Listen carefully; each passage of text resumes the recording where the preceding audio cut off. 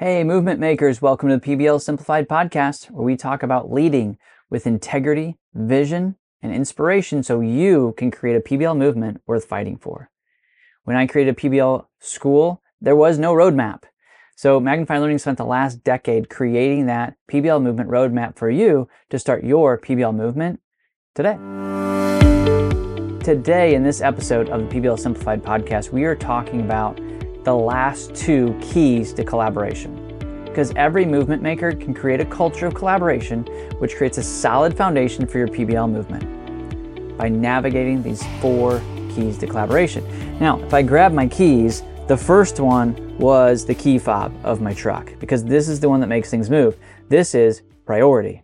Collaboration has to be a priority for your classroom and your school. It creates a safe culture, your SEL style, and also creates a collaborative environment where you're creating better outcomes than you would for learners by themselves and your staff, by the way. So the first key is making collaboration a priority. The second key is the house key. This is the one where you have to know you. You have to know yourself to work with others. And that goes for adults and it goes for kids. When kids know more about themselves and their personality, they understand the world a little better. When they can then look outside of themselves and see the personality of their classmates, they can now work better together and they see the world a little differently.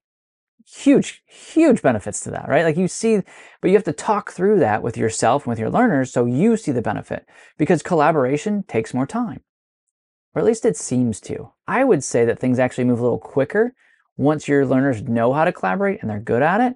When you get towards the second half of second semester and they're like, hey, Mr. Stoyer, is it okay if we run a tuning protocol real quick? Yeah, let's do it. Right? And they can actually run it on their own. It's a big deal. So now we are to the third and fourth keys that every movement maker can know to create a great collaborative culture. The third key is getting classrooms that collaborate. Classrooms that collaborate. So you've made it a priority. You've done some personality work. You understand yourself. Your learners understand themselves. But you need to walk the walk. So how do you get classrooms to collaborate? Let me give you an example. When I was teaching 8th grade English, I was teaching parallelism because it was one of our standards, of course. Everything we do is standards-based.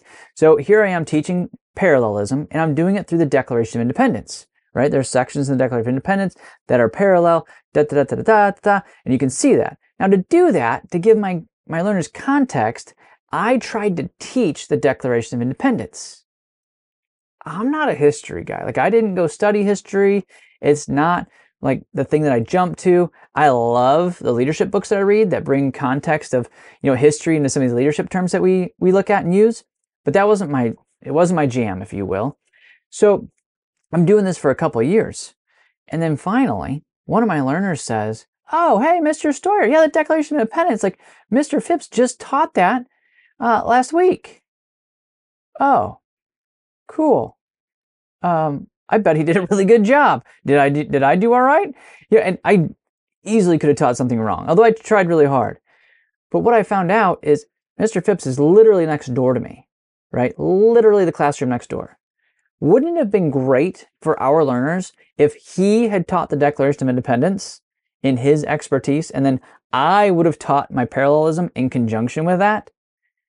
We could have saved a lot of time with Mr. Stoyer teaching history either slowly, incorrectly, or vaguely, right? And allowed Mr. Phipps to teach with passion and accuracy the history of the Declaration of Independence, and then I could have tied my standards in. That's how classrooms can collaborate. Like, we need to do that as adults. We need to bring in some natural connections to our classrooms, and our learners can start to see the value of collaboration. So that, my friends, is key number 3, is how do we get classrooms to collaborate? So how do you do that practically now, movement maker? That's a question you should always be asking, is how do I actually use this? And when you look at your classroom situation, maybe you're on a team. If you're teaming, there are a ton of ways for you to do that. One of my favorites is, as a team, you take your team time and you put your power standards up on a giant dry erase board or a chalkboard, whatever that looks like for you, and you start to see where you can make connections, right? Like, this big standard here ties into this standard in social studies, and boom, you can see those and draw those out. But not everybody's in a teaming situation, and even if you are, it doesn't mean everybody's bought in yet. So I like to start with a win-win situation. what does a win-win situation look like in this case? Well, let's take my example. If the history teacher's next door, he's likely going to be teaching something where he wants an essay written. So he's going to have to, in some form, teach how to write an essay, or he's going to get awful essays. All right, so why doesn't he just come next door and say, hey, Mr. Stoyer, when are you teaching essays? Second 9 weeks. Great. I'm going to assign an essay at second 9 weeks. Right as you're teaching that, we'll do it in conjunction. And now, like Mr. Phipps is benefiting from our collaboration. So he's more likely to jump in. He's like, oh, great. I don't have to teach essays. Fantastic. And if he's really good, he'll even con me into grading them. Oh, Mr. Phipps. Well done, sir. So the point is, though, where can you find win-win? If you're the movement maker and you're trying to bring more people into collaborating and they're not used to it yet, because we're not used to it. Even as adults, we have to learn. Find some win-win scenarios where you can bring people in and it just makes sense for them to collaborate with you. Again, if you're in a movement maker community where you're innovating, then make this a systematic piece where you're collaborating. So maybe nobody does a PBL unit until it hits a tuning protocol with adults. Right? So you have to find some kind of team time somewhere or faculty meeting to kind of roll out this PBL unit idea that you have and get feedback. Great way to collaborate. Now more of the school knows what you're doing. They can pour into your work, right? And you get better ideas.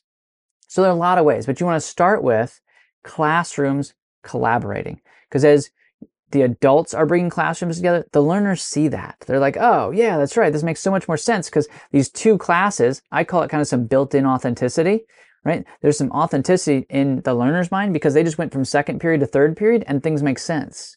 Right? They see that, like, oh, collaboration's a good thing. So that's the third key to collaboration. So what's the fourth key?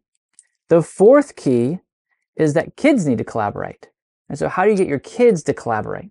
Once you've made it a priority, you have brought it home with your personality and your learners' personalities so they can understand each other. You've got classrooms collaborating. The fourth key to collaboration that will create a fantastic culture for your PBL movement is that kids collaborate. If putting kids in the same space created collaboration, then lunchrooms across the country would be solving the world's problems. And as it turns out, that's not happening. Mostly tater tots are getting tossed around. So just putting kids in the same space does not do it, right? You've probably figured out by now that you're like, oh, PBL, I'll put kids in groups and great things will happen. Not necessarily. Like just putting kids together doesn't make great things happen. So there has to be more to it. So how do you do this? You need to teach collaboration. You can do that through a fishbowl. So in a fishbowl protocol, you're going to bring in a group that's ideally probably collaborating pretty well. Or you could do a non-example as well, either way. But the rest of the class is like looking around as if this group is in the fishbowl. So they're here in the fishbowl and you give them, they're going to say, hey, can you guys walk through your morning meeting routine? Like, how do you do that? And they do that. And then the fishbowl, the rest of the class says, okay, well, they were watching Billy. What did Billy do well? Well, Billy was organized. He had the agenda. He asked good questions. Great. How did Emily do? Emily did pretty well. She probably could have asked some follow-up questions, but you're now teaching collaboration to the class. You're not just expecting them to know that collaboration is cool and know how to do it. Because at the end of the day, one of my theses is that most adults don't really know how to collaborate well. So expecting kids to do this without help or teaching is just crazy. So, but you still need some practical ideas, right? Movement maker, you're like, okay, I get it. I need to teach it, but how? So group norms, great way to do that. Like, what are the norms for collaboration? And set those up as a class. Like, what are the things in this class in period 7 that need to happen for collaboration to happen well? Well, we don't laugh at people's ideas. Great. That's a good one, right? We take everybody's ideas when we're brainstorming. Great. If we have conflict, we address it within 24 hours. Love the 24-hour rule. If we can address it on our own, we'll go to Mr. Stoyer. Awesome. And you kind of create these norms that people can feel safe within while they're acting in groups and they're collaborating. Group contracts, huge win, almost an immediate win. If you don't do anything else with collaboration with kids in this fourth key, bring in group contracts. They don't have to be perfect. We've got some that we can link into this podcast, I'm sure. If you come into the PBL Movement online community, we've got a whole course on creating group contracts. So you should definitely jump into the online community and you can ask a bunch of questions like who has a great group contract that they like. But the idea of a group contract is now you're laying out what are the steps you're expecting your learners to take when they're in groups. both when things are going well and when there's some conflict. Right? But there needs to be some structure so that, let's take group roles, for example. You come into a group, maybe this never happened to you, maybe it was just me. You come to the group and say, hey, how are things going?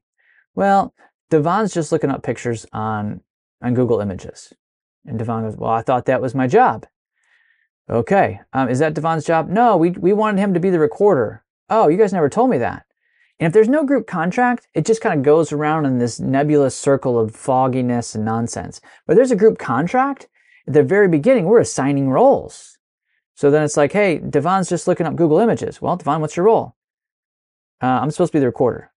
Oh, but I thought I should do some Google image stuff. And okay, Devon, but you're the recorder, so let's do the things that the recorder does. And they look at the 3 bullet points, and that's what Devon should do, right? So once you have some structure now, and probably not before now, you can really hold learners accountable.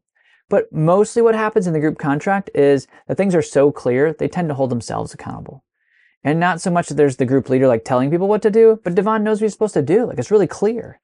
Like, that's what helps make groups, I usually say, less awful. You want groups to be less awful, and eventually you want them to be excellent. There's always going to be some conflict, and group mediation is a great place to teach how to do groups and how to collaborate. Remember, that's our goal. It's a priority for us, right? As movement makers, is that collaboration is part of what we do as adults. It's part of what we're teaching our learners because it's such a valuable skill. When you ask industry partners what they want from our learners, from our graduates, it's in the top 5 every single time, right? Problem solving, agency, collaboration, or teamwork. In some way, they say collaboration. And if we haven't taught our learners, we're doing them a disservice. I understand that it's maybe not one of your power standards. It might not be an academic standard for you at all. But if you do an ideal graduate protocol of like, what do we want our learners to know, say, and think before they leave our school system, collaboration will always be one of those. So you have to take time to teach this, and group mediation is a great way to do that. In fact, if you go into my book, PBL Simplified, there's a whole chapter where I actually walk through a group mediation with you. And I actually give you like the dialogue that I had with Dante and his group. Because when you get into group situations, again, kids just haven't been taught how to do it. So like, well, we want to fire somebody because they haven't shown up. But it's like, well, he had mono. Like, you can't fire somebody for having mono, right? So, and that's a real situation, by the way. So you can grab it in the book. You can grab it in the PBL Movement online community. We've got a ton of resources for this, but collaboration needs to be a priority because every movement maker can create a culture of collaboration, which creates the solid foundation for your PBL movement by investigating those 4 keys. Remember what they are? The first one, the driver, is priority. Collaboration has to be a priority for you. You have to believe that it's important so that your learners believe it's important. The second key brings it home. You need your personality style. Your learners need to know their personality styles so they can see outside of themselves and see that people are different than them. And then they can collaborate. The third key is that classrooms need to collaborate. You need to collaborate with the other 2nd grade teachers on your teams or your grade levels. You need to collaborate with your STEM partner, your humanities partner, whoever that is. And as you're collaborating, your learners get it.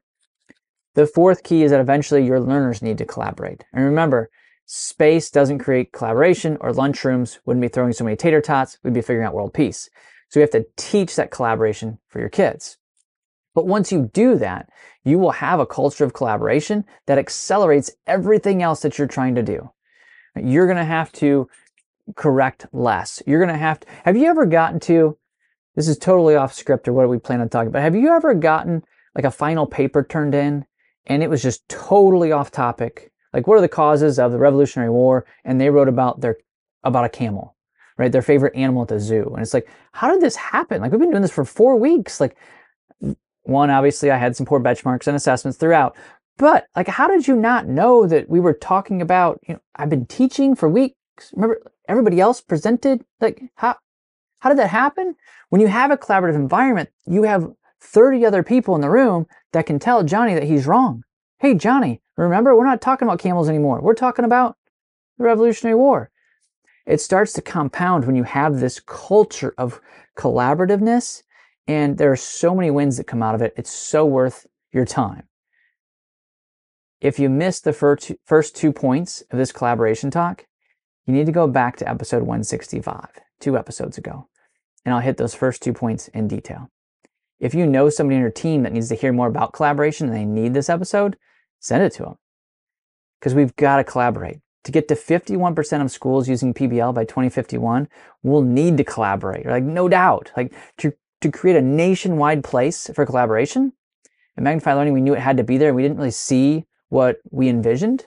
So we created the PBL Movement online community just for you. It's got a project library. It's got on-demand courses. But again, the real deal, the game changer for your career will be that you get to interact with other movement makers just like you. And I can say that confidently because we've built in challenges and helps and rooms and webinars and interactions for builders, if you're just getting started, launchers, if you've been doing this for a bit, and innovators, if you're a veteran and an expert. They're all in this community. So whether you're brand new to PBL or a veteran, you have a place to collaborate. You have a place to ask those questions where you're like, you're not sure who to ask. And your entry event's like in 2 days, right? What do you do? You've got a place for them. So remember, if you want to go fast, you can go alone. But if you want to go far, if you really want to make that difference that you really want to make and teach the way you've always wanted to teach, you got to go together.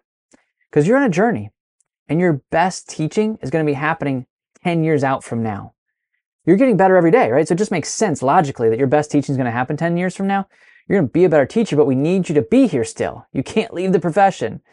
Your learners, this PBL movement that you're a part of, needs you to be in the game 10 years from now because you're going to be awesome. You're awesome now, but if you're getting better every day, you know you're going to be more awesome. So I want you to be thinking about far. You've got to be going with someone. You need to be together with someone. And that's why we created the PBL Movement online community. So jump in today. You can see a link down in the show notes. And then I'll see you in the community. See you, movement makers. Thank you so much for listening to this episode of the PBL Simplified podcast. I appreciate you. I'm honored that you tune in each week. Would you please take 2 minutes to leave a rating and a review? When you leave a review, it lets the next person know that this is a podcast worth listening to. When they go into their player and search project-based learning and PBL Simplified popped up, when they see those reviews, they know that high-quality visionary leaders are listening. So they tune in too, and they can find their way into the PBL journey. Thank you so much for leaving a review. Thank you so much for listening. I appreciate you.